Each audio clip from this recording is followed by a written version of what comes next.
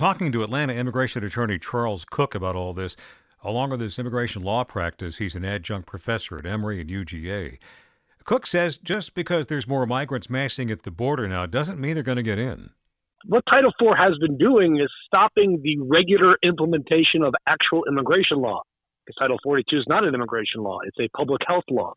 And what Title IV has done is allow the Border Patrol to suspend the operation of regular immigration law, which is if you come to the border or if you're picked up by Border Patrol, you can apply for asylum. Title 42 has allowed the Border Patrol to simply send those people back to Mexico, literally bring them to the bridge and push them into Mexico. And they would just come back the next day.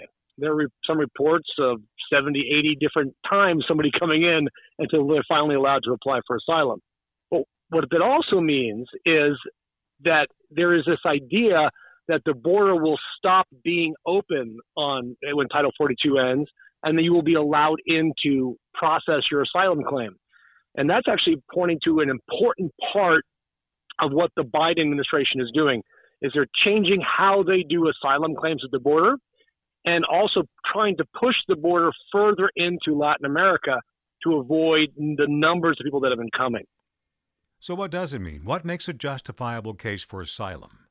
Asylum is you have to have both an objective and subjective fear of persecution based on your race, religion, nationality, being a member of a particular social group, for example, being gay, or your political opinion.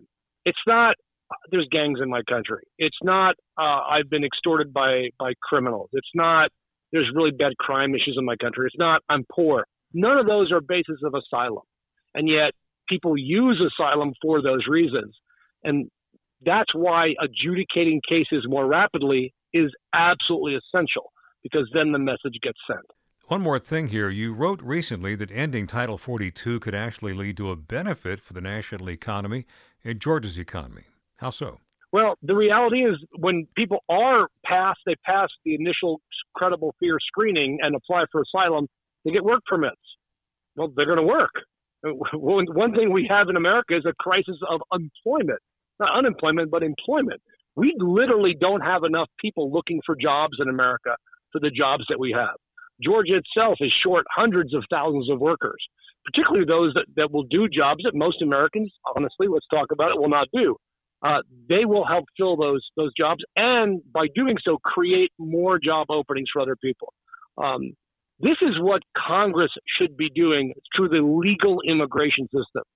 Because if we had a functioning legal immigration system, that would drastically reduce the amount of illegal immigration or, quote, asylum seekers coming to the border. Atlanta immigration attorney Charles Kuck tells me the typical amount of time it takes now to adjudicate an asylum case can easily stretch past 10 years. And that's part of the system he would like to see repaired. Chris? Tax day is coming. Oh, no. But if you sign up for Robinhood Gold's IRA with a 3% match, you can get up to $195 for the 2023 tax year. Oh, yeah. Sign up at Robinhood.com/boost by tax day to get the biggest contribution match on the market. Subscription fees apply. Investing involves risk. 3% match requires gold for 1 year from first match. Must keep IRA for 5 years. Robinhood Financial, LLC, member SIPC.